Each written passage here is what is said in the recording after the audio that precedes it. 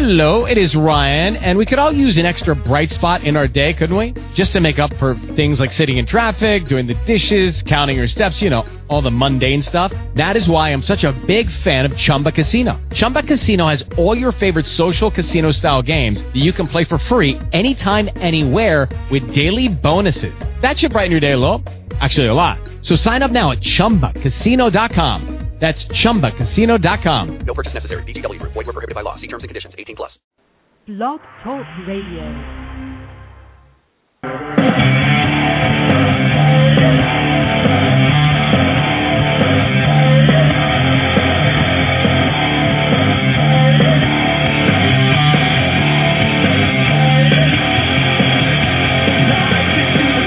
We gotta be the body to rock it like we're never gonna see it again.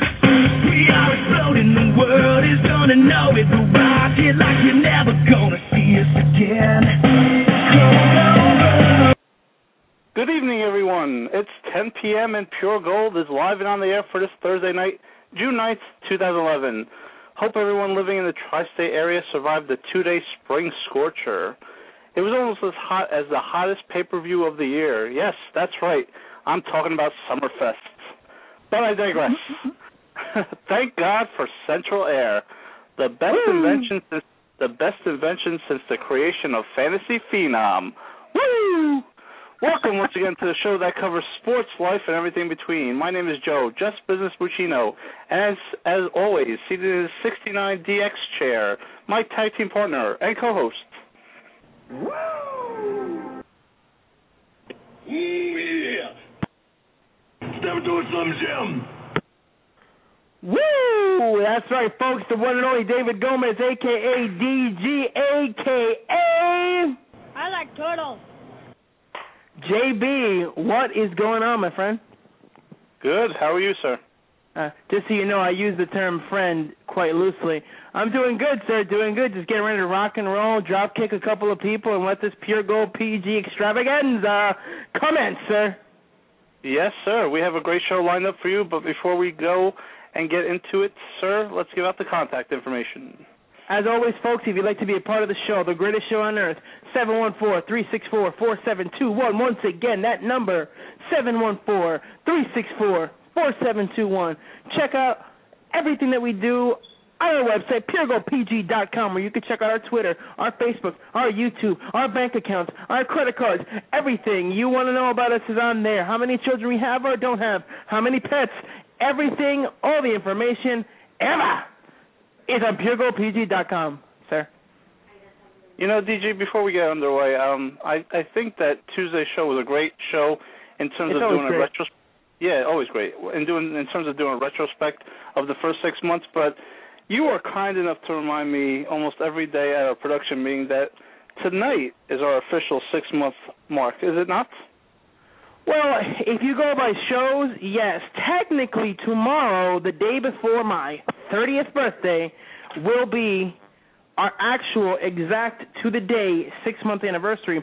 But in terms of shows, today is the 52nd show, and, of course, 2 shows a week. That is half of an entire year. For those of you math majors out there, there are 52 weeks in a year, even on leap year. And yes, this is the 6-month anniversary. This is the biggest show ever. And Pure Gold is going to rock and roll for another 6 months, 60 months, 185 months, however many months, until we get a deal, and then we break up when we start making the money, sir. Yes, sir. So how does it feel, because today is June 9th, how does it feel to be sitting in your 69DX chair? Well, it's actually the same chair that I normally sit in, but I'm actually sitting in my 30th birthday chair, so I'm excited about that. We got this little baby tenda, for those of you out there, great company, this baby tenda crib that we've had flopping around my house for a couple of months. So I called the dadster. He came over. We set that bad boy up. Actually, I did all the work. He just kind of stood there holding my the tools and whatnot. And then, of course, I got this little chair, this little, like, fruity green, I don't know what kind of color chair it is. Because at the time, of course, we didn't know if we were having a boy or a girl. But anyway, I digress. I'm sitting in that chair. I got the feeding table. I got everything going, sir. Ready to rock and roll in about 5 months when the baby drops a deuce on us. Actually, 4 months at this point. Yeah. Just do me a favor. Before we go off the air tonight and we tell about, our upcoming guests coming up in the next couple of weeks. Make sure you tell Fitz, you tell Kevin, our intern, you tell whoever you need to tell, Kelly or Boardop, that I have a little surprise for you before we go off the air. So make sure you give me some time before the show ends. Well, all right, sir. I'm not sure if that sounds good or if that's a good idea, but I'll make sure to remind you. Or I won't, because I'm not sure I want to hear it. Oh, you'll want to remind me. Trust me. Let's get into the show because we've spent enough time talking about ourselves. Let's talk NBA Finals. We are tied at 2. Yeah, let's talk about the finals. We're tied at 2-2, and how we got there is a little weird, to be honest with you, DG. I mean, I really thought that the Dallas Mavericks were going to be able to take a split in Miami, which they did, but I didn't think that Miami would come back and win Game 3. And after they won Game 3, I thought that they had the momentum and would win Game 4, and Dallas won Game 4. So now we're 2-2. And currently, Game 5 is going on, and the Dallas Mavericks have a 4-point lead. But, the Miami Heat have a bigger problem, DG, on their hand, is that Dwayne Wade has apparently suffered a hip injury and don't know how serious it is. So we'll keep an eye on that as the night progresses. But, DG, series tied at 2-2. Did you expect did you expect the series to go the way it is so far? Honestly, I wasn't sure what to expect. I was hoping to get a good series, and, sir, we've gotten a great series. It's rather unfortunate that we're always on the air at the same time as the NBA Finals, so it's not even like we could sit here and watch it. I mean, I we have the TV here on in studio, so, I can't really pay attention to it. Miami's up 2-0. Miami's up by 2, 52-50. We're in the second quarter now with 3 minutes left. But the truth of the matter is that your boy LeBron, scumsucker James, isn't doing much of anything. He hasn't done anything all series, and I think that, sir, is the biggest surprise. If Wade is indeed out and he's not going to, let's just say he's got a hip injury and he's going to be gone, I don't see how the Heat win this game or the series because LeBron has been nothing short of a complete and utter train wreck, or as we like to say, a slop fest, because LeBron, quote-unquote, King James, quote-unquote, everybody calling him the best thing since sliced bread, the best thing since the invention of the baby tender crib. This bad boy is a complete and utter flop, and he's done nothing. I mean, 9 points in the fourth quarter, sir. You tell me, how does a superstar, how does a quote-unquote next Michael Jordan, blah, blah, blah, yakety smackety, how is it possible that this man has been nothing but a joke in the first 4 games of the series? He totally has been a joke, DG. I mean, he's definitely not the next Michael Jordan, as my rant on Fantasy Phenom last Saturday, but obviously I didn't get through to the next round. But, I think I had a valid point saying that, I think I had a valid point that LeBron James is just, he might be a superstar in people's eyes, but, when you want a clutch go-to player, LeBron James is not that player, folks. I mean, he might collect the stats.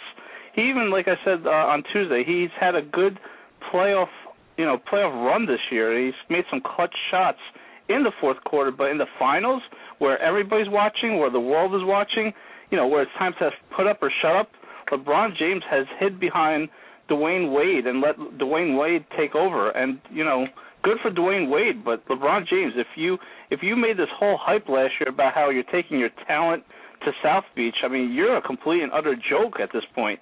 You have made a mockery of yourself and your whole organization that you really care about your image. You definitely care about your image more about winning or losing because you have not showed up at all in the finals.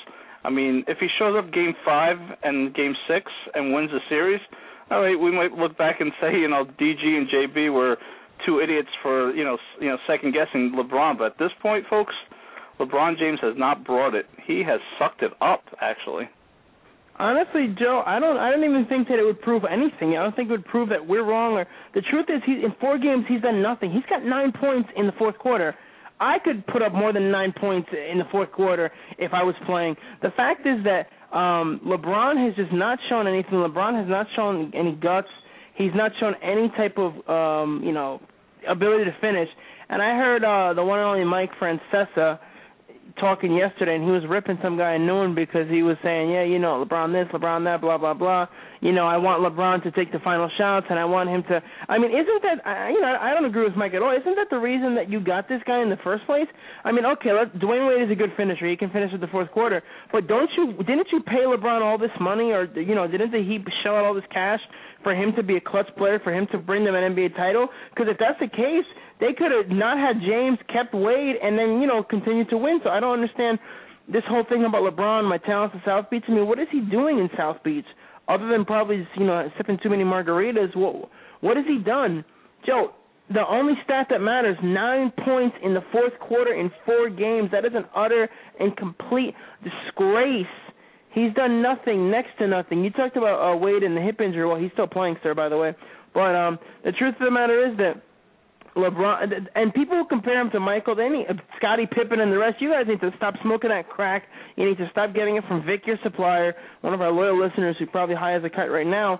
LeBron is an absolute chump. And so all the kids at church, all the kids in youth group who are talking about how great LeBron is, I don't see it, sir. I absolutely don't see it. He could be a superstar, but he's not a winner. Quote me that line from that upcoming movie, Bad Teacher. When the kid is arguing, he goes, "Are you guys saying LeBron is better than Jordan?" It's like, you still gonna say, he goes, "How many rings does he have?" That's your only argument. He goes, "That's the only argument I need, Sean. 6 rings."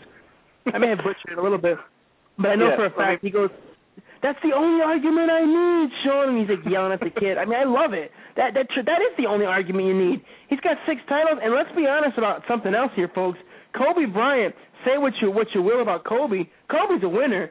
Kobe, can will his team to win. Kobe, with Pau Gasol helped him get the last title, the last year because he showed up. But the fact is, if you look at Kobe's resume, Kobe has done way more in his career than LeBron probably ever will.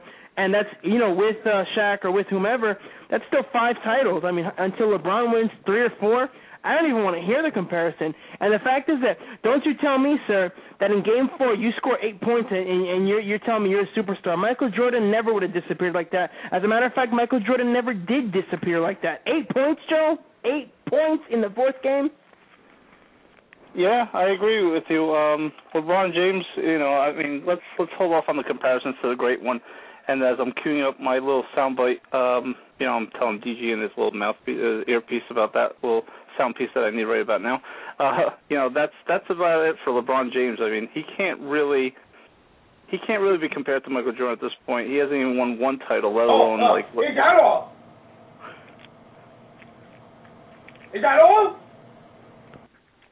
I mean, that's all we could talk about LeBron James at this point, I think. I mean, let's just stop comparing him to Michael Jordan or anybody else because he is a superstar, but he hasn't won anything yet, and he's not as clutch as DG said. He's not Kobe Bryant. As much as I despise Kobe Bryant because he's on the Lakers, he is a winner. Right now, LeBron James cannot be considered a winner, even though he's in the finals at the moment. They're in trouble, DG. I mean, looking at the finals, I think that for Dallas, Dallas has to win tonight to have a 50-50 shot at winning the title because we saw what the Celtics happened last year. They were up 3-2 going back to, L.A., and they were unfortunately not able to win Game 6 or Game 7. Granted, Game 6 was a real downer when Kendrick Perkins went down and they didn't have a great rebound and a great defensive presence in the middle, and they lost Game 7 when they were up 13. But, again, I think Dallas has to win tonight, go up 3-2, and then have a 50-50 shot. And I really do think, DG, if Dallas wins tonight, we're looking at Game 7 Tuesday night, June 14th. What do you think? I agree with you, sir. Actually, I believe Terry just made a 2-pointer. The Mavs are up by 4 now, 58-54. There's about 40 seconds left in the half. I agree with you, Joe. I completely agree. And, again, we're talking about who LeBron shouldn't be compared to, but it's not even us doing the comparisons. We're just saying that, he's not in the same, oh, wow, what a nice 3. We're just saying he's not in the same league as those guys because that's the absolute fact. And as I always love to quote, the facts are the facts and the numbers don't lie. But it's not even us comparing him. It's fans. It's people calling WFAN. It's kids on the street. It's people saying, oh, he's this, he's that. He may be a superstar. He may be a great player. He may be whatever whatever positive thing you want to spin it. But he's not a winner. Let's be honest about something here, folks. He is absolutely, unequivocally, remorsefully not a winner, sir. No way, no how. And I know that I just butchered the English language on that little exchange, but the fact is that he's not a winner. Wade is more of a winner than him, sir. Let's be honest. You know who's even a winner, and he doesn't even want to tell you yet? It's the guy that's on the other team, believe it or not. I think Dirk Nowitzki is a winner. Yeah, I think Dirk is a winner, believe it or not. I think that if he had Jason Terry or somebody else, especially Jason Terry, if he had Jason Terry actually shooting the way he shot against the Lakers, I think that with those two guys, they might actually be up 3-1 in the series. I mean, losing Game 3 was huge, I thought, when they lost it. And, Jason Terry, hasn't really done anything this series. And I think Dirk has carried his whole team on his back. And then, believe it or not, the other night, I believe Tuesday night, Dirk had 102 fever, and the team won. Yes. I mean, that's almost like Michael Jordan when he had the flu against Game 6 against the Utah Jazz. Did he put up 55 in that game? He did. I mean, the guy is phenomenal. Dirk, I mean, you were making fun of me, DG, the other night or last week when you were saying how I thought Dirk should be considered in the top 5 of all time because of his versatility. The guy could post you were up. You were talking about at his position. Well, I wasn't making fun of you, because, again, we were doing this in the production meeting where we typically insult each other anyway. But I didn't understand how you were putting him in the top 5, but then when you explained you were going by position and you were talking about his versatility, then, that's a different story. But you're right, he's a 7-footer. He's an absolute beast of a man.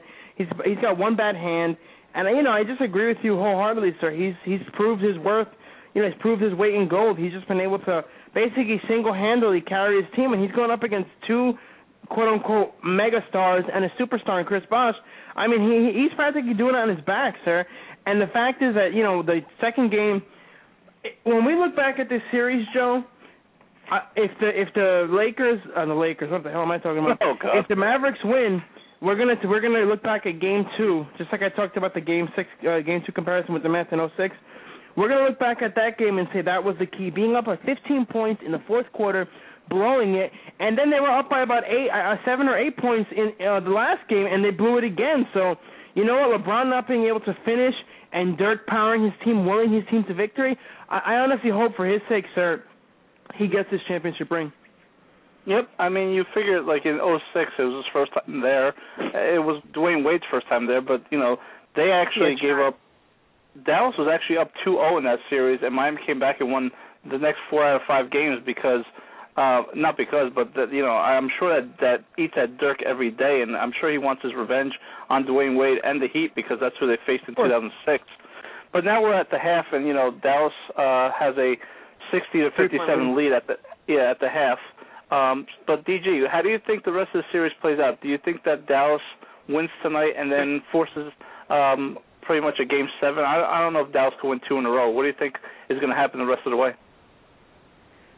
Sir, I honestly think that, you're talking about 06, and I agree that it's eating away at Dirk, but think about this. Dwayne Wade had Shaq, who was, not at the tail end of his career, basically in the middle of his prime. So you're talking about one of the greatest players of all time, one of the greatest big men ever, maybe, the greatest in terms of size and being a complete monster. But you know what? I mean, that team had a better chance at winning than this team. I honestly think, sir, and this is just my own personal opinion, I honestly think that the Mavs are going to get the job done, sir. I really do. You think so? You think they'll win tonight, and do you think that they can actually go in and win Game 6, or are we looking at Game 7 Tuesday night? I think we're probably looking at Game 7, but I do think that they win tonight, sir, because truthfully, what's to stop them? I mean, unless LeBron shows up, I honestly don't see how the Heat are going to win this series. I really don't. And since Game 7, if Game 7 does happen, and because it seems like every time PG's on the air, there's a game of the NBA Finals, we will push Pure Gold. Instead of Tuesday night, June 14th, we'll push it to Wednesday night, June 15th. Is that correct, sir? Yes, sir. You are absolutely correct. All right. So we'll see where the NBA Finals go. We'll keep an eye on the TV throughout the night. And, moving on to our next hot topic, I would say, is probably the Yankee-Red Sox series that's going on currently. There's a rain delay in this game, but, sir, the Red Sox have manhandled the Yankees up until now, have won pretty much every game. I think they're like 7-1 or something like that, or 6-1 against the Yankees. And they're doing it with offense, they're doing it with pitching. But the one thing I must ask you is, do you find it similar to 2009 where the Red Sox won the first 9 against each other, and then the Yankees proceeded to win the next 10, and then went to the World Series and won the World Series? Is that a scary trend? I was thinking about that today, Joe, and I honestly don't think so. I don't think it's the same thing. I don't think we're going to look at this and say, oh, wow, the Red Sox are going to win the first 6, 7, 8 games, and then they're going to get swept for the rest. That was insane, by the way, that year. But I don't think so. I honestly don't see it. I don't think the Yankees are that good, considering that Jabba is now done for the year. I mean, what was he contributing? But, he wasn't doing so horribly. With that happening, I just don't think it's the same Yankee team. I think they're in a bit of a disarray now, sir. Yeah, I think their starting pitching is not there. A.J. Burnett's been with the team for a couple of years now, and he has not won one game pitching against the Red Sox. Did you know that? Yeah, actually I did. I was listening to the fan this morning. They were Boomer and Carl were talking about that. Okay, so you were listening. That's good. Yeah, I was. That's good. So, Big Papi's having a big year. Do you think he's back on the same juice that Bartolo Colon is on? I guess it's possible that he's on the same juice, but I don't know, sir. I think that I think that whatever the hell what is it that he's on, the stem cells? Yeah, Isn't he doing some stem cells there? Yeah, Is he snorting stem cells or something like that?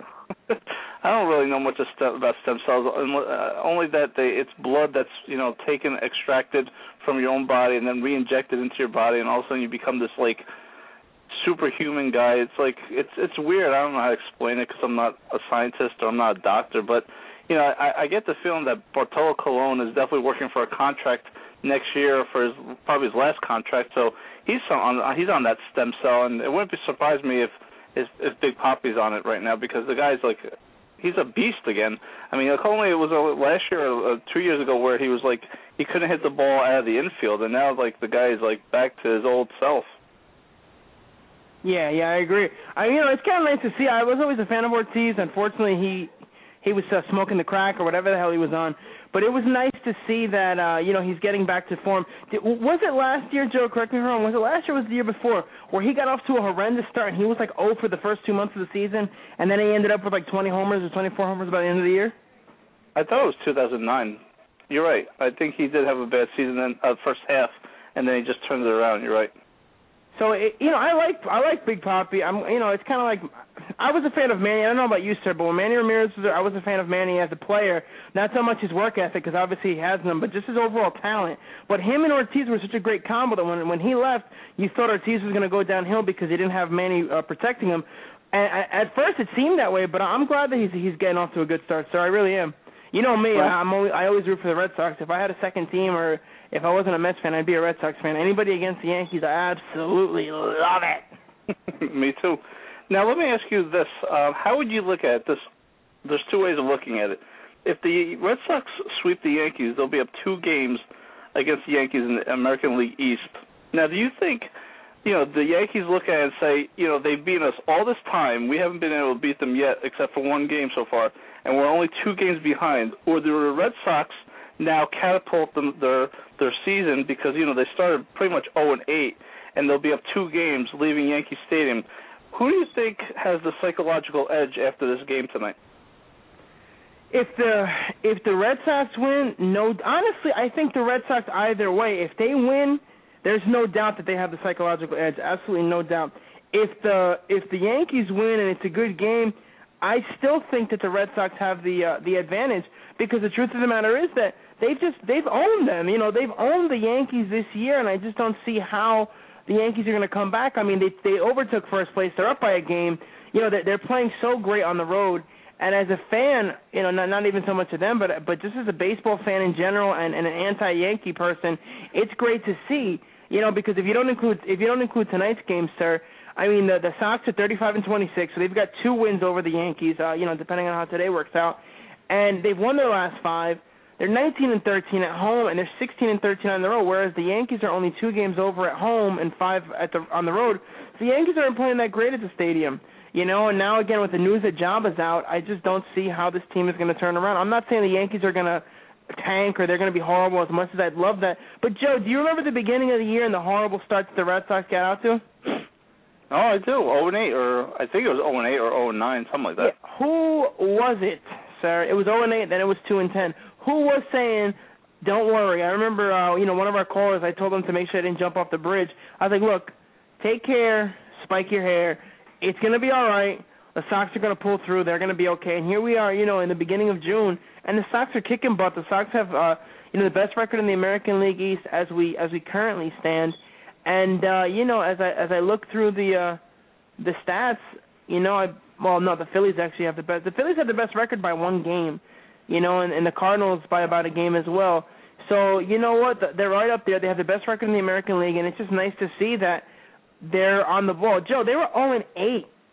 And that means from that point of being 0-8, they've gone 35-18. That's basically a 666 clip that they've played at. They've won. For every game they lose, they win too. So that's some awesome stuff there. But we actually have a couple of callers on the line. We can get back to this in a second. That we're going to get to. We have Angel from Woodland Park. So Angel, if you can hold on for us for a bit. We have first-time caller Kevin calling us. Kevin, how are you doing, sir? Hello, gentlemen. It's your intern calling. Kevin the intern, folks. What's going on, sir? What would you like to talk about? Do I have to change my voice? That's what I'm wondering here. Hey, listen, I just wanted to say a couple of things. I had a chance to listen to your show from the other night, and just listening to you guys today, it's just awesome. I mean, you do such a fantastic show, and it's really a shame about what happened with the Phenom situation.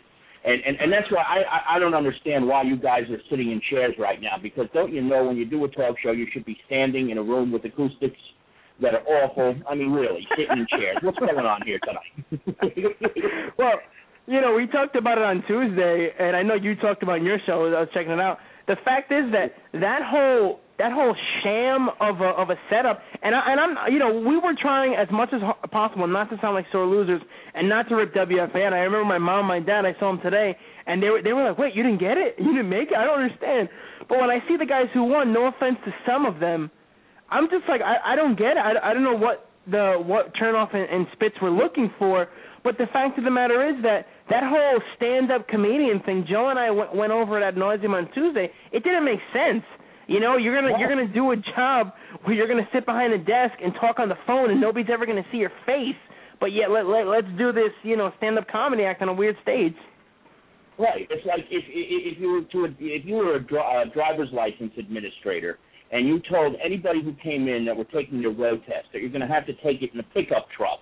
I mean, you just wouldn't do that. It's not what you're testing for. And that's why, like, a lot of the ideas that you came up with to make it more, I don't know, I guess the word would be reliable of a way to test people were great. I like the idea of really screening everybody and then giving a 5-minute monologue.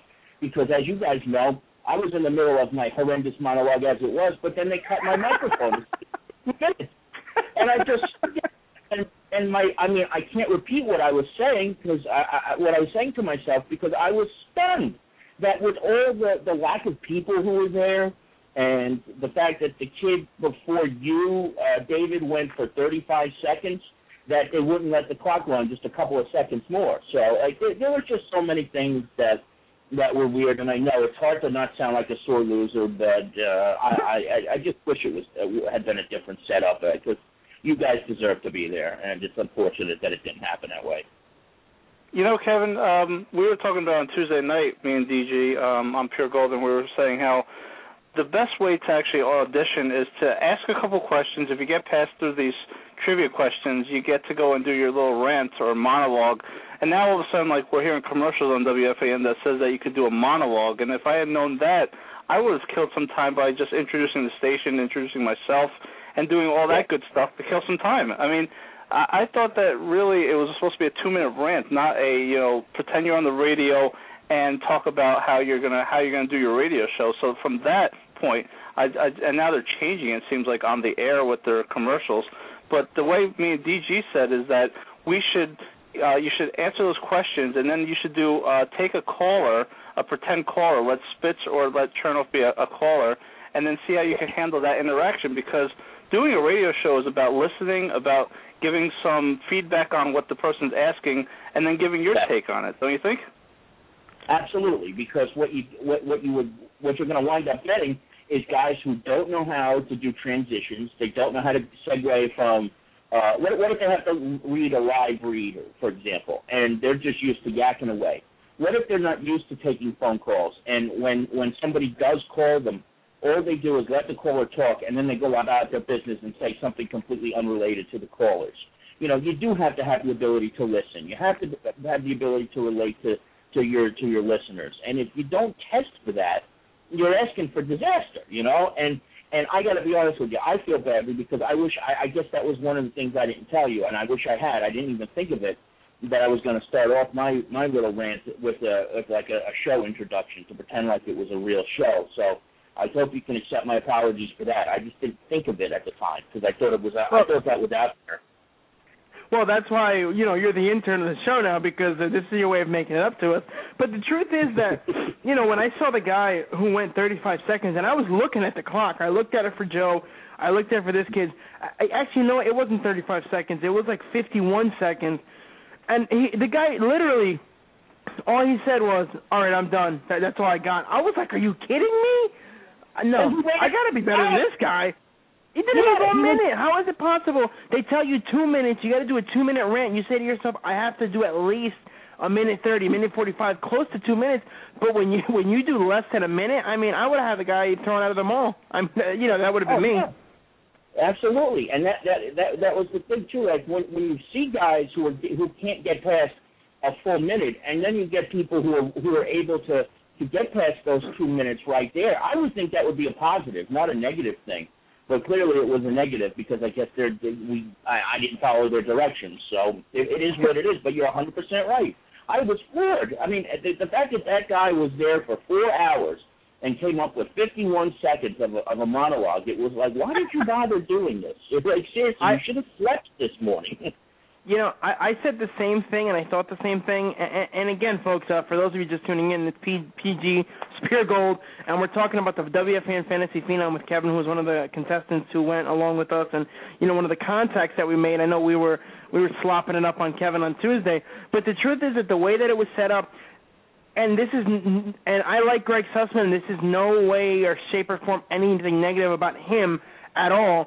But I don't know if the best person can possibly win this contest because I honestly, this is my bias, but I think that Joe and I are pretty good. You know, from what I heard from you, I liked it. I liked your show. What I heard from Patty, I definitely think that Pat deserved to go forward, so I think they got that one right. But the way that it's set up, a 2-minute rant, what can you tell in 2 minutes? Like you said, you can't tell if the guy can talk to callers.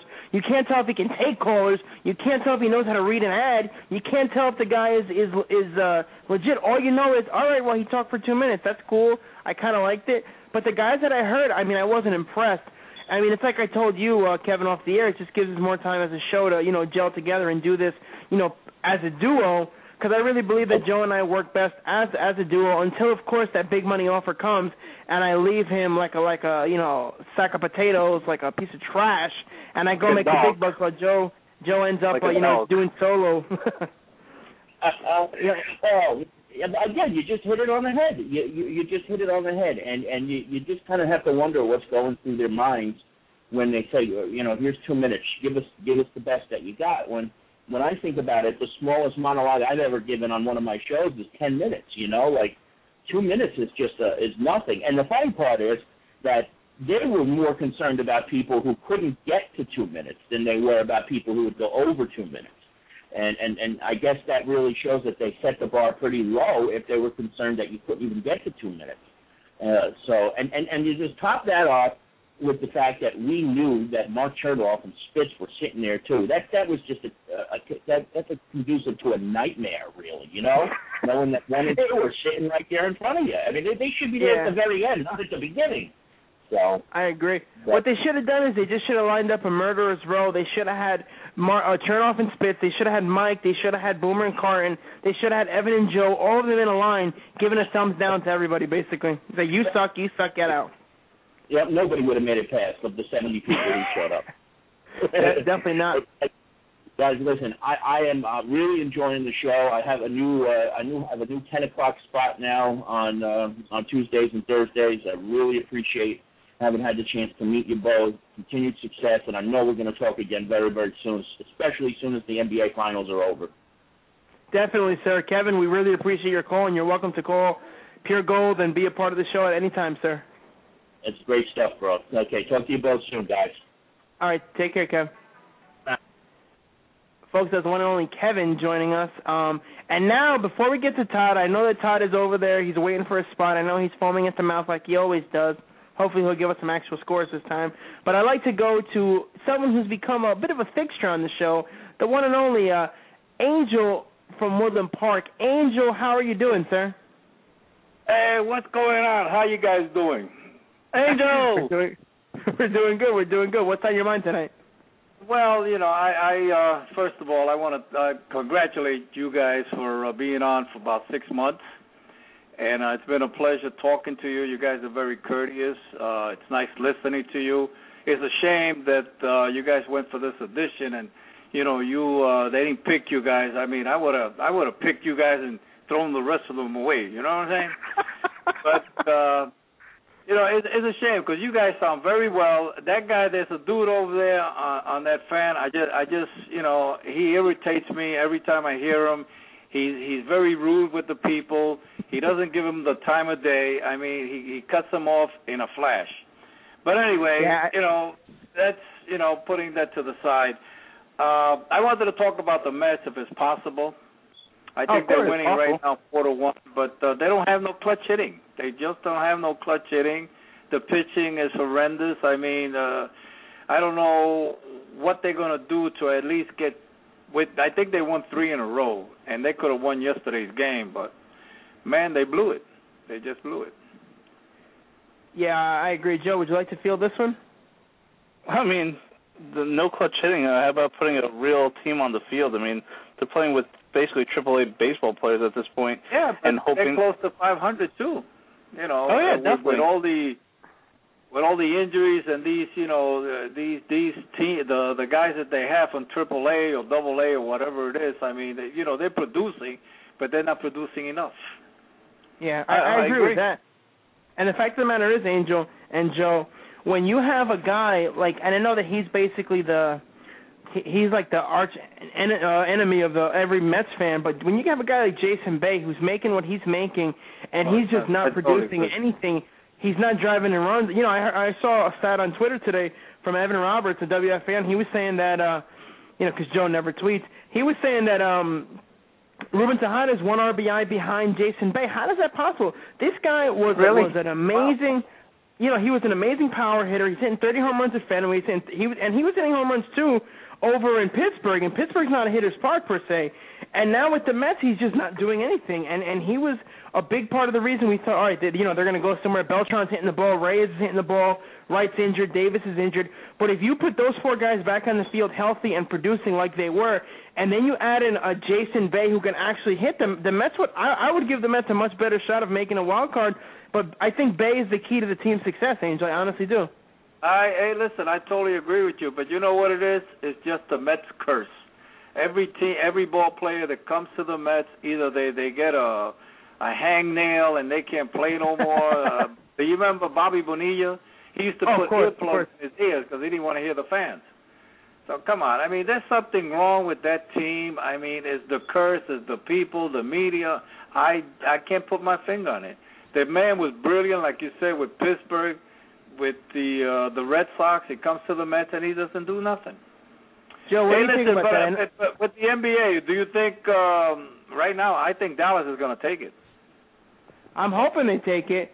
I mean, they're up by 2 right now, and they're trying to hit 3-pointers and they're not making it. So I hope that the Mavericks take it. But but before we move on to that, getting to your last point about baseball, Joe, what do you think about the whole curse thing? Because you're big on conspiracies and the Mets being cursed.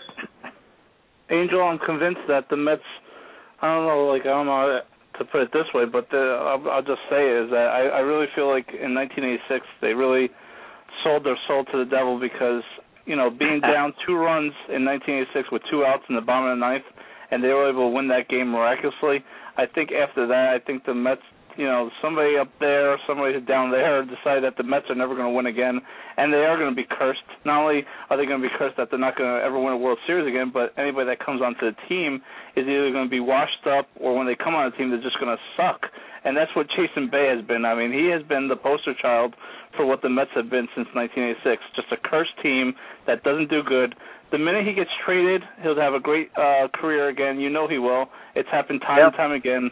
It's just a shame that Jason Bay can't perform in New York. There are some players that can perform in New York and some can't. And unfortunately, Jason Bay is one of those people that can't. Again, yeah, you're right, Joe. Everybody who goes to the Yankees. Hey, Joe, listen, I would have voted for you. You guys sound terrific. You guys got a fantastic show. And there's another thing that I have to say before I leave. I know somebody's having a birthday. Happy birthday. I wish you the best. And keep on doing it, babe. Thank you. I appreciate it, folks. That's the one and only Angel from Woodland Park. I know, we were going to get into some NBA talk there, but I know he's rooting for the Mavs, and he's not a fan of LeBron James either. But the truth of the matter is, Joe, that when you look at this team, when you look at the Mets, when you look at what's going on with them, what I was going to say before Angel signed off was that they're players who can play in New York, and they go to the Yankees. Those who can't come to the Mets. Without any further ado, let us, folks, get into the one and only.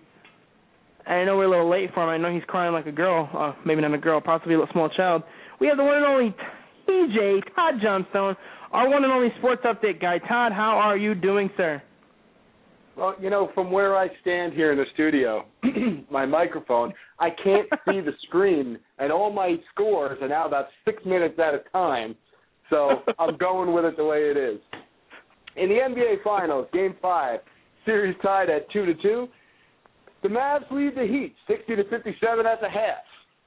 And they're probably not even really at the half behind. anymore, but yeah, well, that's just fine. That's life. In the NHL Stanley Cup Finals, we are at Game 5 as the series is knotted at 2-2 as the Bruins wallop the Canucks 4-0 on Wednesday. They play Game 5 on Friday. The puck drops at 8 o'clock. In Major League Baseball, the Tigers beat the Mariners 4-1. The Royals beat the Jays 3-2. The South Sides are winning over the A's 6-3 in the 8th. The Cardinals are winning 7-1 over the Stros in the 7th. D-backs top the Pirates 2-0, and the Yanks and the Sox are finally underway as there are 0-0 in the first. The Rangers and the Twins are tied 4-4 in the 8th. Last time I looked, the bases were loaded, so I'm sure that score has changed since then.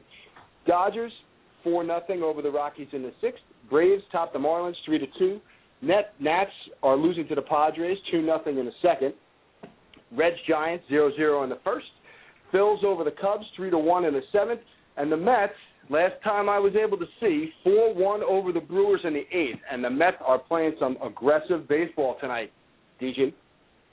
I got to say, I absolutely love it. By the way, Todd, the score of the finals is 70-67. Now you're only about 10 points behind. But I got to say, I love the fact that instead of giving us the locals first, bam, three-pointer, 73-67. I don't know who this white boy is, but he just got that shot off. Berea, I don't know. Maybe he's related to Todd Johnstone. But anyway, Todd, as I was saying, I love the fact that instead of giving us the local scores first, you save it to the very end, sir. But, of course, as we always do, we have to give Todd his moment in the sun, as it were. TJ, take it away. Todd's take. Let's go. Well, speaking of sun, as the temperatures are on the rise here in the East, and we're about 2 weeks under our collective belts, more or less, since the unofficial start of summer, I thought it best for a little update as to what's happening around the NFL. Not like we don't talk about it every week or something. So let's start with something, some surprisingly good news. Cam Newton, 2011 first overall draft pick for my son's beloved Carolina Panthers, has been earning the respect of his teammates in all their organized team workouts. Not officially organized, but they're organized. I say surprisingly because of his statement at the Combine where he said, quote, "I see myself not only as a football player, but as an entertainer and an icon, bringing into question his work ethic.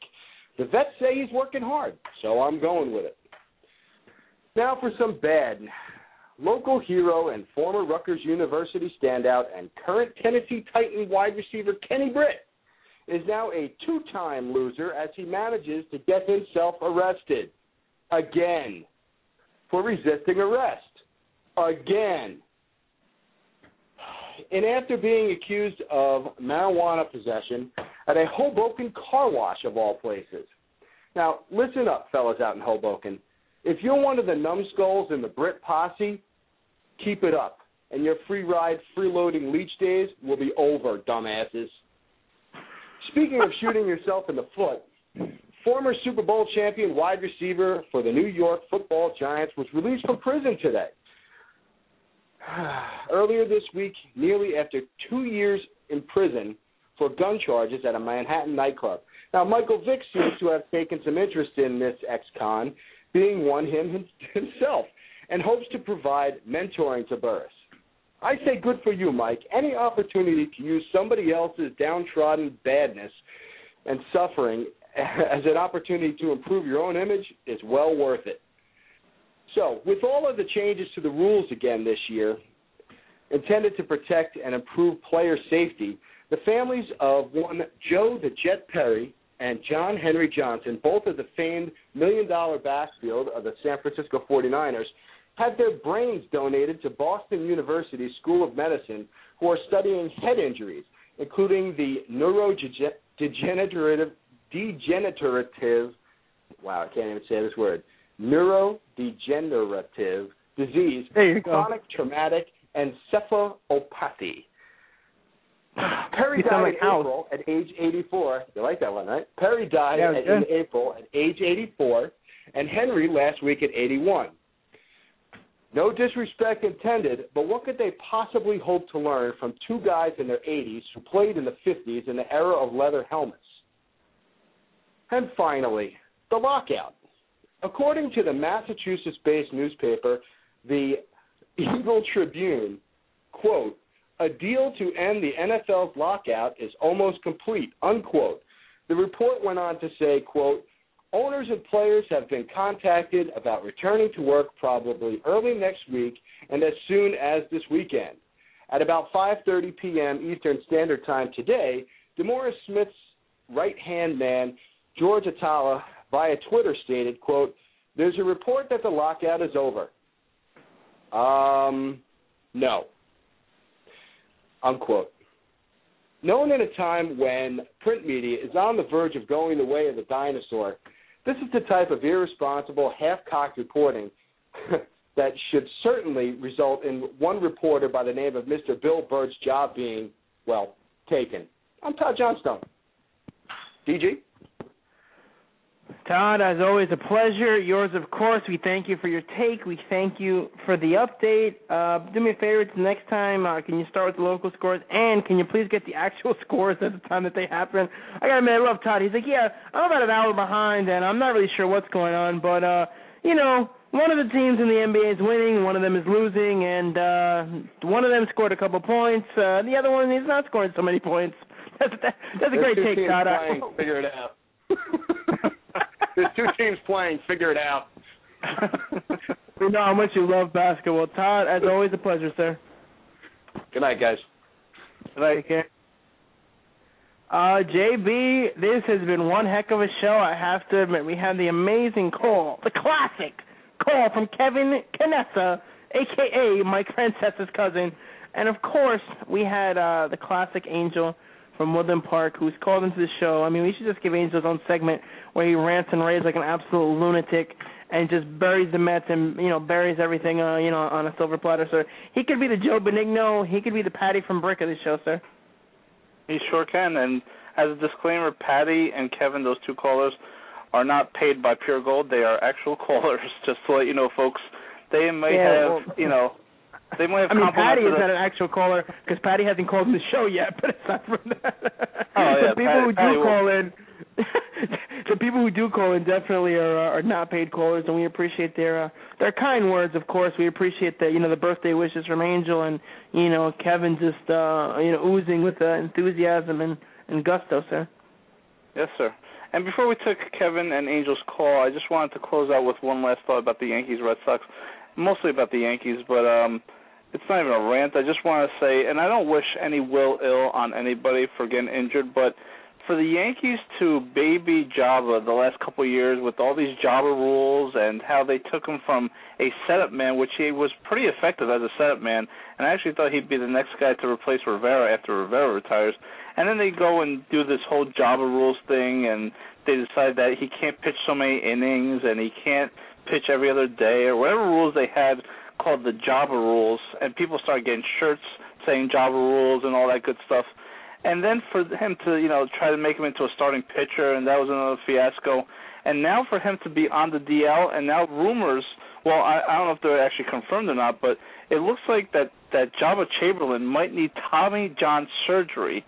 Now, how bad is that, DG, that you go through and mess up the guy? I think you mess up the guy's career from taking him from a setup man to try and make him a starting pitcher, try and lengthen his arm when they shouldn't have, and now all of a sudden he's hurt, and not only is he hurt, but it's the worst type of injury in terms of pitching arm. It's a Tommy John surgery we're looking at.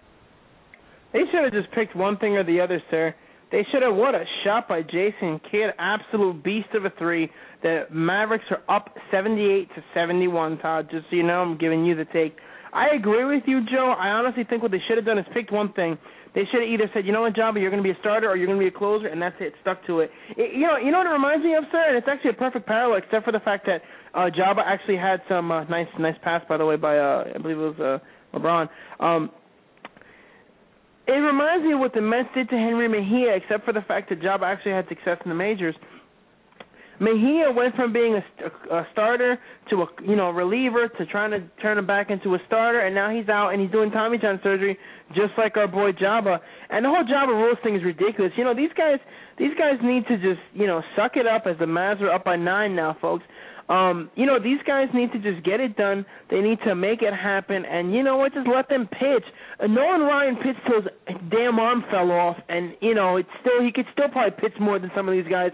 But these chumps, they're making so much money. They treat them like babies, and then they end up being Jabba. And of course, like you said, we don't wish any ill will towards anybody, Yankee or not. But the fact of the matter is that Jabba's career may have been ruined. Tommy John surgery can take up to a year, sometimes a year and a half. I mean, he may not pitch again till 2013, and that would be an absolute shame and a disgrace because the Yankees need him. And you know what? He was a talented pitcher a couple of years ago before they started messing with him. I don't understand who thought it was a good idea, who came up with those stupid Jabba rules. And you know what? Jabba rules suck, and they don't make any sense, and they don't help, and they don't do a damn thing, sir. I agree with you. So, like I said, hopefully, Jabba will not need the Tommy John surgery and be out for a year and a half. But if he does, we're all wishing him a speedy recovery and coming back to play baseball as soon as possible. But, again, for them to go through all the Jabba things that they did to him, the Jabba rules, and to try to protect the kid, they ended up, I think, in fact, actually ruining him and probably ruining his arm. So hopefully it's not as bad as it sounds or looks, but hopefully he doesn't need the Tommy John surgery.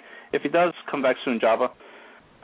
And moving on to my last 2 topics, DG, we talked about some Mets topics that I want to bring up, but 2 things I want to touch upon the Mets is that they're playing a little bit better as of late. They won Tuesday night, they had a heartbreaking loss last night, and they're winning tonight again. But 2 players going in opposite directions, and we hit upon Jason Bay, how he just cannot play in New York. I don't know what it is. I don't even know if it's that he can't play in New York, because even on the road he's not doing good. So I don't know if it's just in his head that he can't play in New York, and then he also takes that mentality to when he plays on the road. But what do you think as a Met fan is worse, seeing Jason Bay play the way he is, or seeing a Jose Reyes playing for a contract, knowing that he's probably not going to re-sign with the Mets unless a miracle happens at this point? What to you irritates you more, the fact that Jose's playing great on a contract year and won't probably be back with the team, or the fact that Jason Bay cannot hit with a damn? I think the Reyes thing irritates me more, if only because of the fact that you don't expect him to come back. You love Jose, big fan of his, as we both are. He's monster year he's having. And the Jason Bay thing is irritating, it's frustrating, but you're kind of used to it. The Reyes thing, it's annoying because you want him to be here, you want the Mets to re-sign him, and they should re-sign him, quite frankly, but they can't. I never thought that a day would come when I would see Jose Reyes or even David Wright in another uniform, and it looks like that's pretty much a given that those two are not going to be here. And it's a shame, Joe. It's an absolute shame. But the Jason Bay situation is as perplexing as can be. This guy, like I said before with Angel, was a slugger, was an awesome, hitter. Yeah, he'd have his hot and cold streaks, but he was damn good, and now he's just damn bad. He is just absolutely pathetic. I agree. So we'll see where that goes. We could talk more Mets next week as the baseball season progresses. Because soon, unfortunately, DG, the hockey season is almost over with only 3 games potentially on, and the basketball season is down to basically 2 games after tonight. If that, it might end in Game 6. So before I guess we go on to the next topic, I think we have one more caller, DG. Well, no, sir. We don't have a caller. We have our next segment. So if you have anything you'd like to get into before we get into Smallville View, is there anything, sir, or are you going to save it till after the segment? Let's see. I'd like to do this one segment before we do Smallville View. All right, sir. Well, let's go, because Hans took forever to call in, so do it up, sir. Okay. So, getting off of the sports talk and going on to sports entertainment, let me ask you this. I mean, we've seen what the WWE had planned all along, but that's my question to you is that, we see Christian now being a full-blown heel on SmackDown. He actually hit Randy Orton with the belt and just turned on the fans, and I want you to go into that, DG. But let me ask you this. Do you think that the reason why the WWE made Christian a heel is because they already planned it after he won the title at Extreme Rules, or do you think that there was such a backlash of people writing in on Twitter, on the net, saying that how can you do this to Christian and, take the title away from him? He hasn't proved that he could carry a show, and you're already taking the title off of him before the next pay-per-view. Do you think that the WWE is like, oh, my God, we'll have such a backlash that we need to do something with this guy, and the best thing that we could do is just make him a heel and then just go after the title that way? If I thought that WWE was forward-thinking, or if I thought that they actually knew what the hell they were doing, then I would say yes. But the truth of the matter is that, no, I don't think. I think what happened was, I think this was their plan all along. I think they were doing this to fit their plan, and I don't think that it was because of the fans. I don't think it's because the fans reacted the way they did, because when does Vince ever listen to fans? How long has it been since Vince listened to fans? It's been a very long time, sir. And the truth of the matter is that I believe that Vince had this plan all along, which is why the guys were tweeting and saying, calm down and, give it a chance. And even guys like Jericho were saying, did you morons ever think that this was part of the plan? And if it is part of the plan, then, they did a good job of, I don't like him being a heel because I like him as a face. I think he's going to be better as a heel in terms of his personality. But I believe that the WWE, I can't say they know what they were doing, because when did they ever know what they were doing, sir?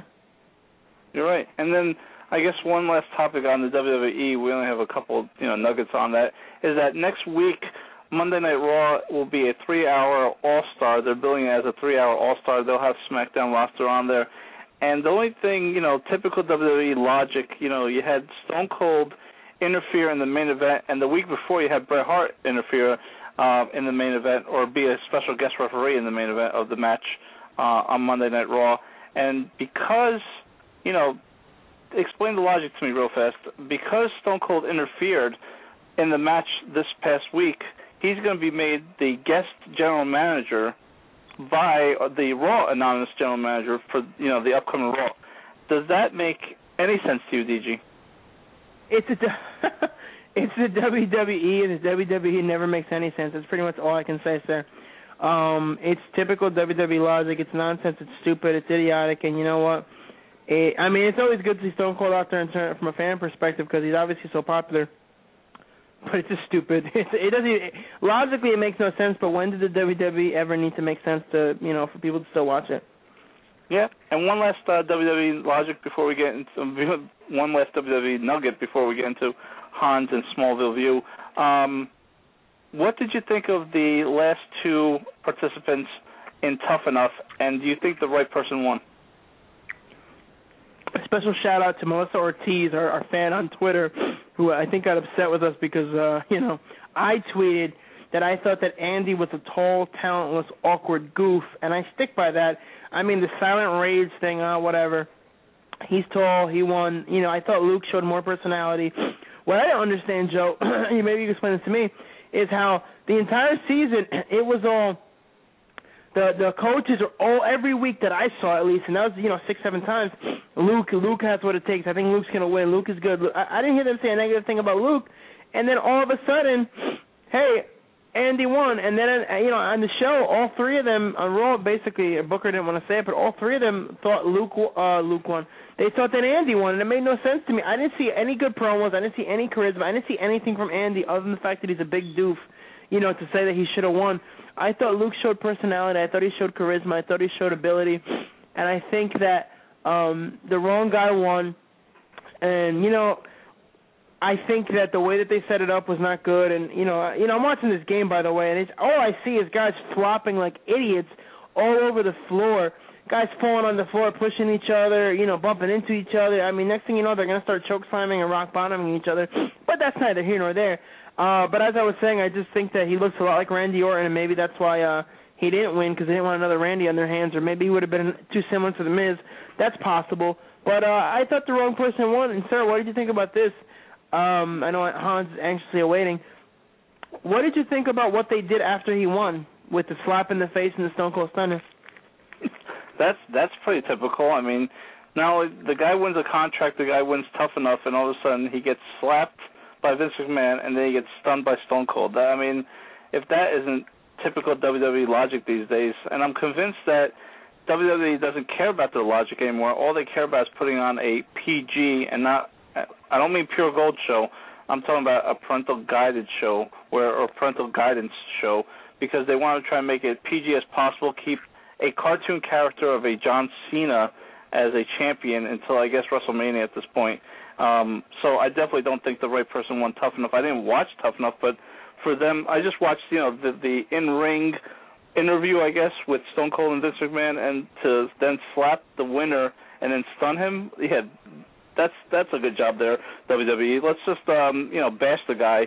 He just won a contract. You'd figure that he would actually do something to Vince to get over on the with the crowd, like maybe do his finishing move on Vince McMahon, and then Stone Cold and him could share a beer together. But I digress. I agree, sir. It didn't make any sense. It was typical WWE booking, and basically it was just a way to bury him. And I didn't think it was a good idea. I thought it made him look bad. It made him look weak, and it is what it is. So let's move on to our next segment. As we have the one and only Hans joining us. All I had to say with WWE is they don't know what the hell they're doing. But, again, I digress.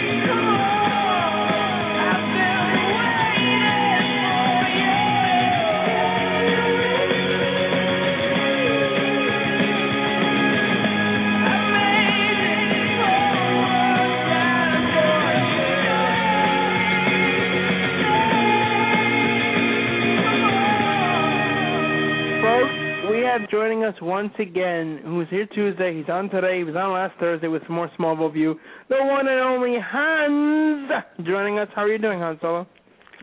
I'm doing good. How are you guys doing? Doing great. Okay.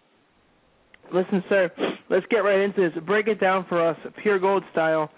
We've talked about Clark, we've talked about Lex, we've talked about Lois and Lana. Let's talk about one of my favorite characters, Jonathan and Martha Kent. Hans, give us your take, sir.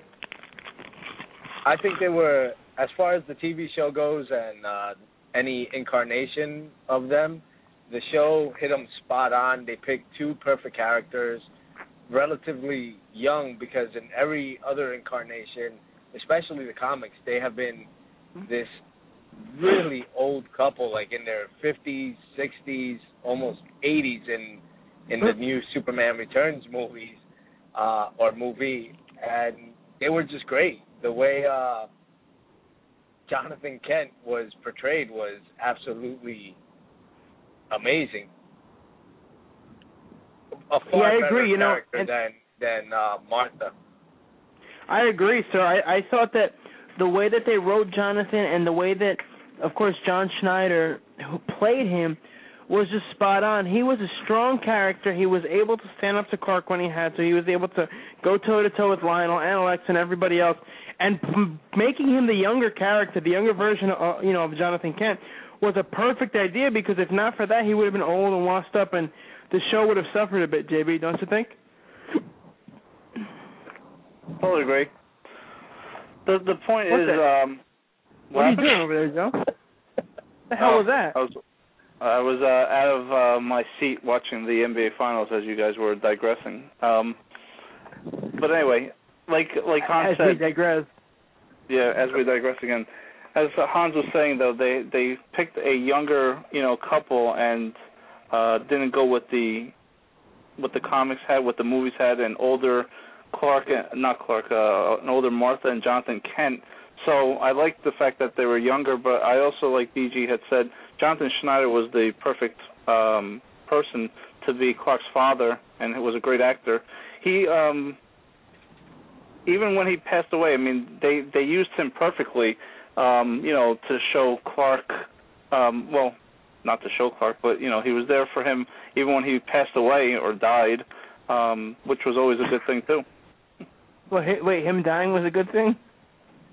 No, I mean, they could have just, taken the character away from Clark, but they kept him, and he came on sporadically, and then towards the end of the series, he was on a lot more to, guide Clark and to be what he was supposed to be, which was Superman. I agree. I just love John Schneider. I thought he was great. I thought he did an amazing job, and much more than Annette O'Toole. She was a good Martha, though, but I think she played better off of him than she did when he was gone. Hans, I'm sure you'd agree with that. That when it was just her, I didn't feel she was the same type of good parent that Clark needed her to be. But when it was Jonathan and her, I thought she played well off of his strengths as the father, and as, of course, John Schneider, the actor. I completely agree with you. She wasn't as strong. I don't know if it was just due to bad writing or they didn't know how to write her as a strong parent, but without him, she just became weaker in a sense that she couldn't lead Clark the way the father could have. And even though I think it was great that they killed him off, the way they did it was horrible, but the fact that they did it, it was good and bad. I feel that it might have been a little too early on the show, but if they would have done it at any later point, it would have just dragged on with that relationship, just like they did with Lana and Clark. I agree with that, sir. You know what I was thinking, too, is that it seemed like Jonathan Kent, his character was, while he was alive, was basically, there was like this hatred of Lex and Lionel, which you didn't really see. I don't know if you see in the comic books that the father has a hatred towards Lex and Lionel, but I know that they didn't do that at all in the first movie.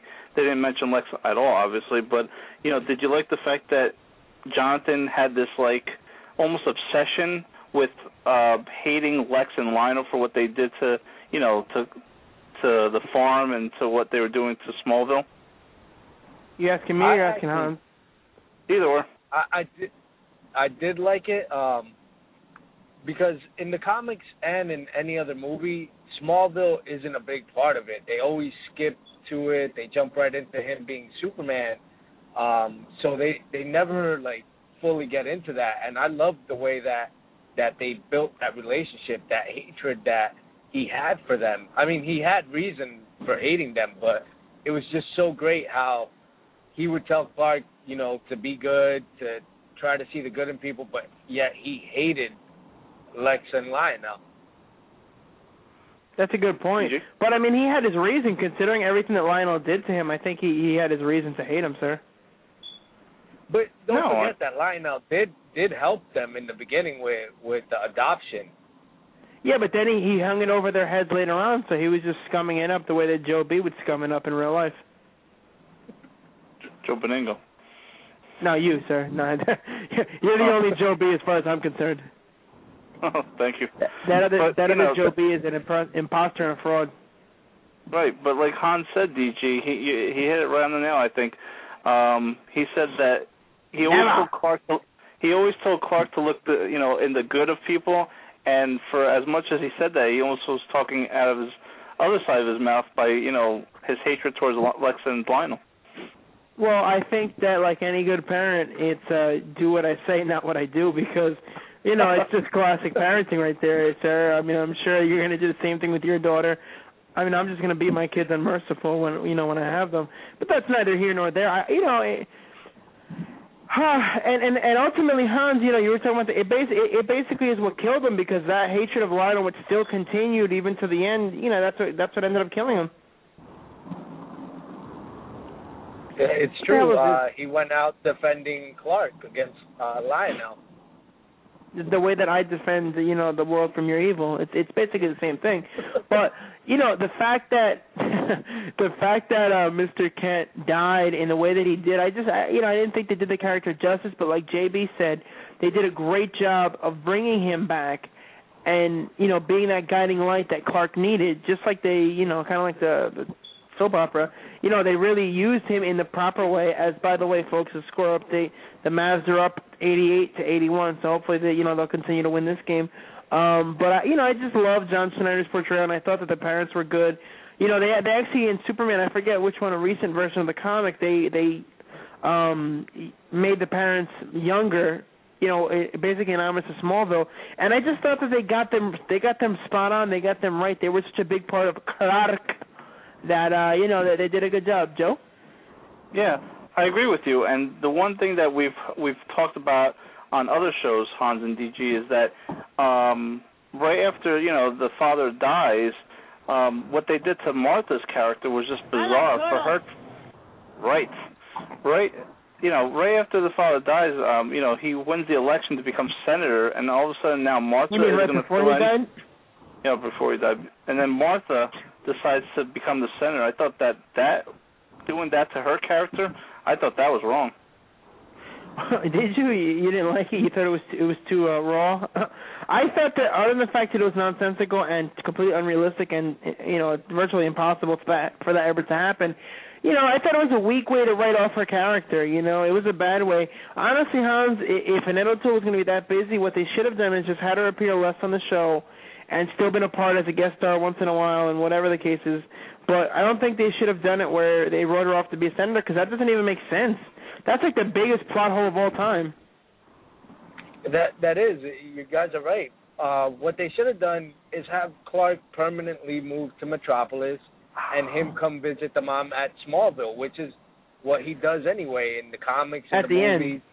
Yeah, and at the end of the show, too. Well, yeah, when he becomes full-fledged Superman, he comes back home every once in a while, but they could have easily done that with the show, just have him come back every few weeks back to the farm instead of that ridiculous plot line for her to become a senator. Yeah, that's a good point, because they could have easily had him just come back to the farm, because ultimately towards the very end of the show, they weren't showing the farm all that much anyway, so what was the point of having it as a part of the show? He could have just, been at Lois's apartment or found his own apartment or done something in Smallville, so I completely agree on that point. They could have done that, so that would have been a good way to, to move the character on from, the whole Smallville roots. I guess they wanted to somehow keep him in Smallville, but regardless of where he was, he could have been in New Jersey. I mean, the show still would have been Smallville. But, I always loved their interaction with each other, and, I hate the fact that they always have to kill off the father, but I guess it's just part of the Superman mythos that, I have to live with, Sirs. It is. In the early incarnations, both parents actually were the ones that died, not just Jonathan. It was always both parents until recently they just started killing the dad. Yeah, I've never been a big fan of that. I don't know. What about you, Joe? What do you think about that? You think it's a necessary evil to kill off Jonathan?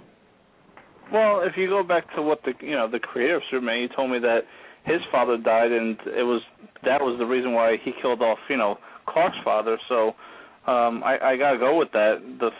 Killing both the mother and father, I think, is a little too extreme. I think for a character like Batman and Bruce Wayne, that's doable. But killing one, not both, is okay, especially since it has some real life meaning to it. Yeah, I agree. It's kind of like Spider-Man and Aunt May. You really can't kill off Aunt May. And I remember when they did kill her off, issue 400 of Amazing Spider-Man, they did it in such a horrible way that they had to bring her back to life because the fans were so against it that it just pissed everybody off. And they become staples of the show, and they become staples of the character or staples of the comic. You just can't do it, and you can't make it effective. You know what I mean, Mr. Hans? I agree with you. Maybe the writers from Smallville killed off Aunt May, and they had to bring her back. Well, you know what? The truth of the matter is, if they really had anything to do with that, all I can say is this. Go to hell! So, Hans, Hans, is there anything else you'd like to touch on with them or, Smallville in general before we move on from this segment, sir?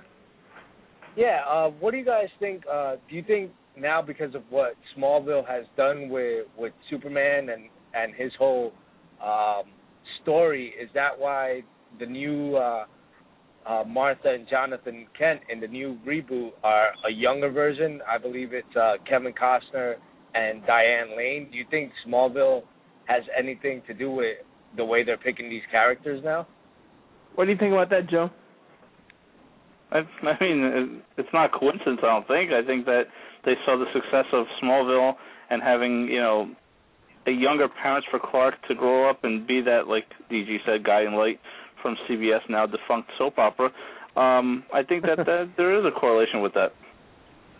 I agree because, you know what, I thought they picked good choices, too, by the way. I'm very happy with Kevin Costner and Diane Lane being his parents because I think, they're good actors, they're quality actors, and they would do a great job of doing justice to Martha and Jonathan, considering, Smallville fans, obviously to us, Annette O'Toole and John Schneider are Jonathan and Martha, but I think that that's a perfect way to do it, just like it influenced them in the comics for a bit, to have a younger version. I thought definitely that would be an influence on them, in the producers, because they saw how successful it was on Smallville to have that for the new movie, sir. Hopefully they won't kill off Kevin Costner like in the first 2 minutes of the movie. Do you guys think that they will have a big part in the movie? It's not just going to be like every other one, a 5-minute scene where he dies and that's it? They move on from it? I can't imagine they have a huge part in it, Joe. What about you?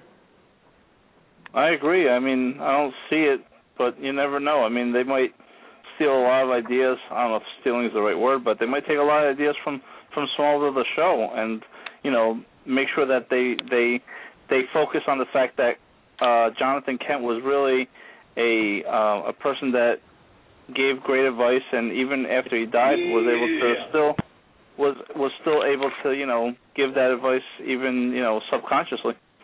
Hallelujah, they're very nice.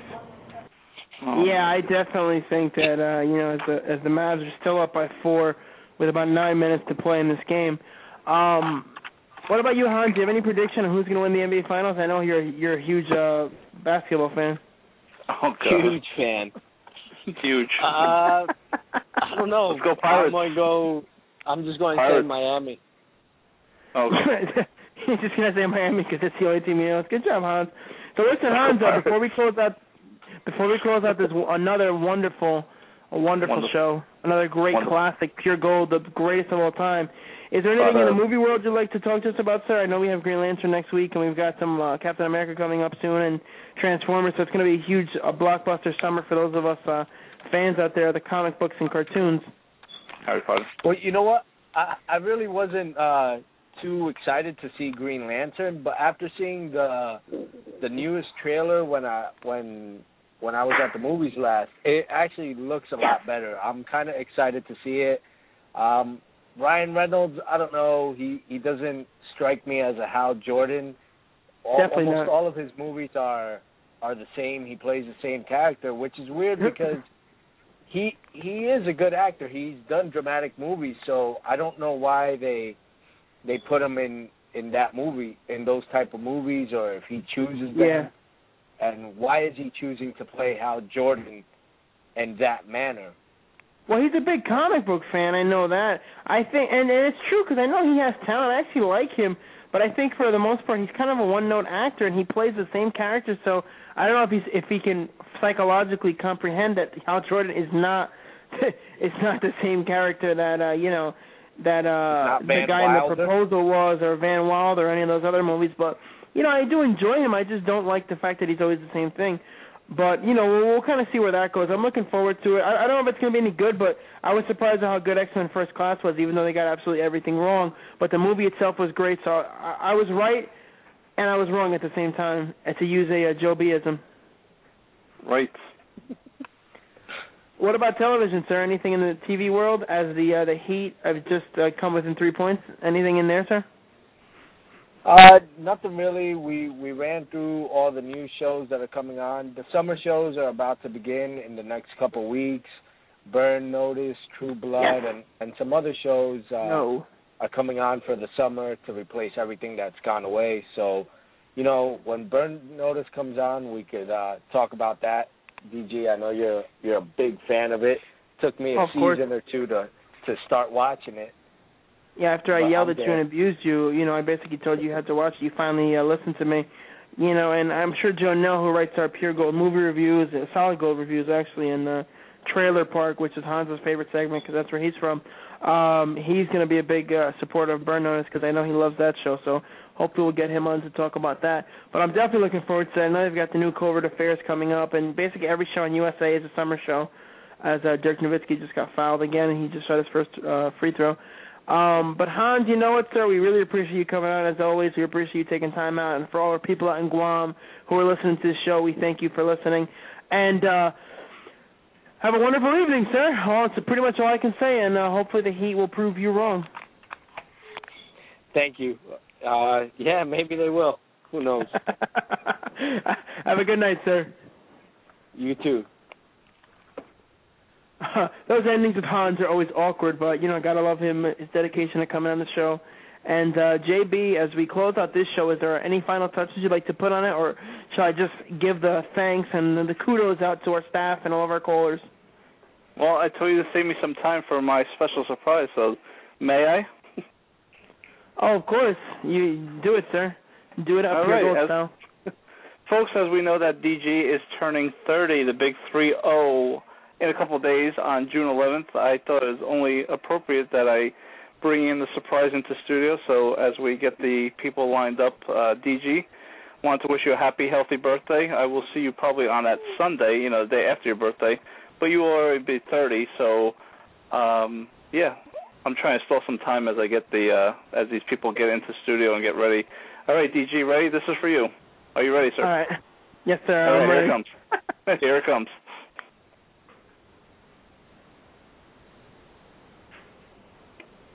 We sing happy birthday to you, and may all your dreams come true. Happy birthday. Oh, this is your birthday song. Oh, celebration all night long. Oh, may all your dreams come true. We sing all together. Happy birthday to you. Happy birthday celebration, party night, we feel the vibration, light the fight, we're feeling alright, we're dancing till the morning light. Happy birthday celebration, everybody gets the temptation. Once again, this is your night, and everyone feels right. Happy birthday to you, and may all your dreams come true. We sing happy birthday to you, and may all your dreams come true. Happy birthday. Oh, this is your birthday song. Oh, celebration all night long. Oh, may all your dreams come true. We sing all together. Happy birthday to you. It's the perfect motivation. Feel the vibe, enjoy the fascination. All your friends are here tonight. Happy anniversary, we hold you tight. It's the perfect situation. Hail and hearty, what a combination. Once again, this is your night, and everyone feels right. Happy birthday to you. And may all your dreams Wow, this is the longest song ever. sing happy birthday.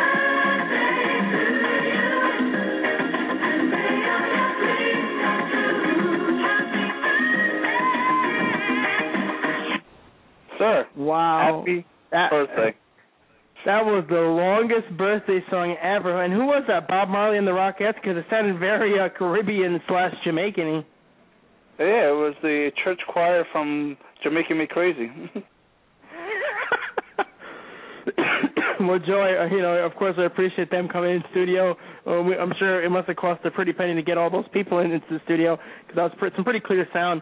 But, folks, I appreciate you listening to the show. Of course, I appreciate JB and his ridiculously long birthday song.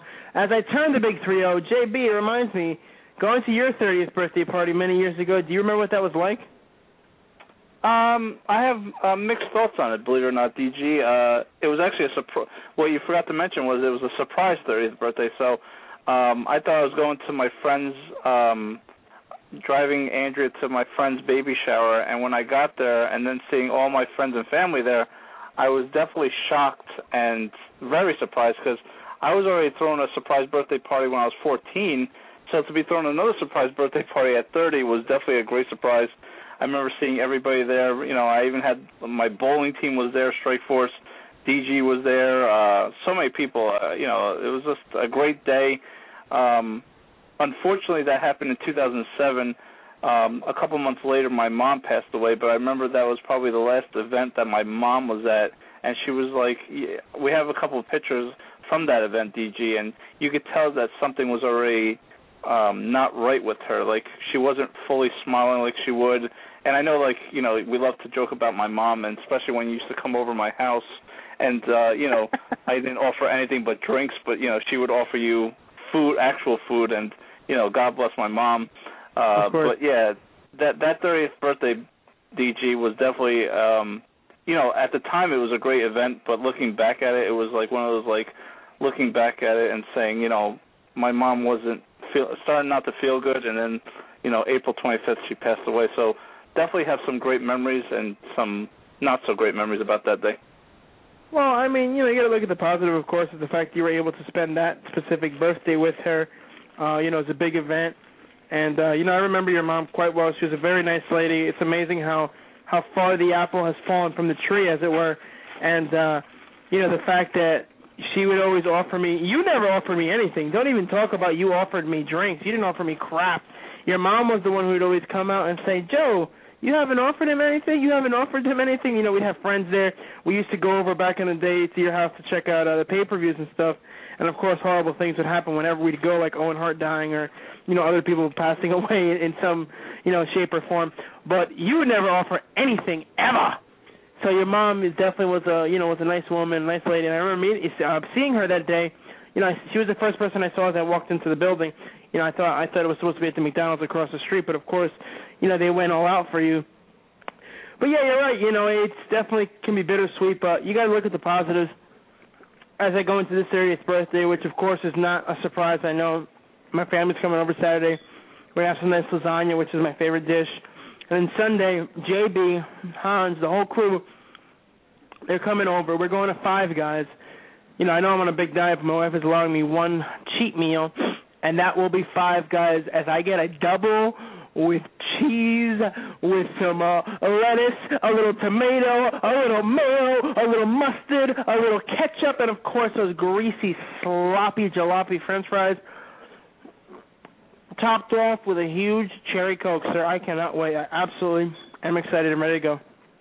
Yes, sir. So, before your birthday, just again wish you a happy, healthy birthday. I'll see you Sunday. Why don't we just close out and let the PG audience know what we have coming up the next couple of weeks with the guests, and then let's close this puppy out. Of course, folks, next Thursday we're going to have Coach Kevin Moss, favorite team of Neil from Belleville. The coach of the New Jersey Spartans will be joining us at 10 p.m. Again, this next Thursday he's going to talk about some community service and some things that his team does. And, of course, the team themselves are getting ready to start their season, New Jersey Semi-Pro Football. We're going to have Sid Rosenberg joining us after the NBA Finals.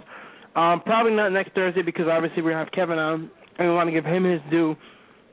But maybe the following Tuesday, actually, as a matter of fact, the following Tuesday, we're going to have Flex Freeman of the IWF joining us. And Flex is actually getting a 2-day tryout with the WWE. Kudos to him and congratulations, of course. He's going to be there Monday and Tuesday, as I believe they're in the Nassau Coliseum in Long Island. But after that, we're going to get Sid Rosenberg on, so it should be exciting. So the next couple of weeks, we're going to have some big guests on the show. And, folks, by the way, as we're getting ready to sign off, the Heat had just come back, and they're up by 1 with 5 minutes to play. So here's hoping Jason Kidd, Dirk Nowitzki, and the rest of the Mavs can keep that lead. But I'd like to thank everybody who called in today. Of course, got to thank the one and only Kevin for joining us. Got to thank Angel from Woodland Park, the classic. Angel, who's always, ready to give us some positive feedback. I'd like to thank Todd for giving us a sports update as only he can bring it.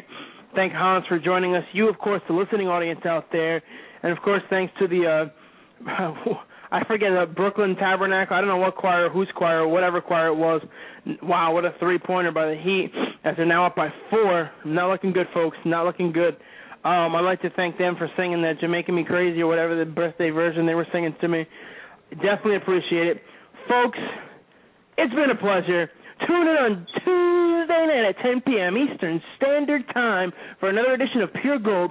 For JB, this is DG, reminding you to always keep it PG. Good night, everyone. And, of course, let's go Mavs. Quick disclaimer, folks. Let's remember that if the NBA... With the Lucky Land Slots, you can get lucky just about anywhere. This is your captain speaking. We've got clear runway and the weather's fine, but we're just going to circle up here a while and get lucky. No, nothing like that. It's just these cash prizes add up quick. So I suggest you sit back, keep your tray table upright, and start getting lucky. Play for free at LuckyLandSlots.com. Are you feeling lucky? No purchase necessary. Void where prohibited by law. 18+ terms and conditions apply. See website for details.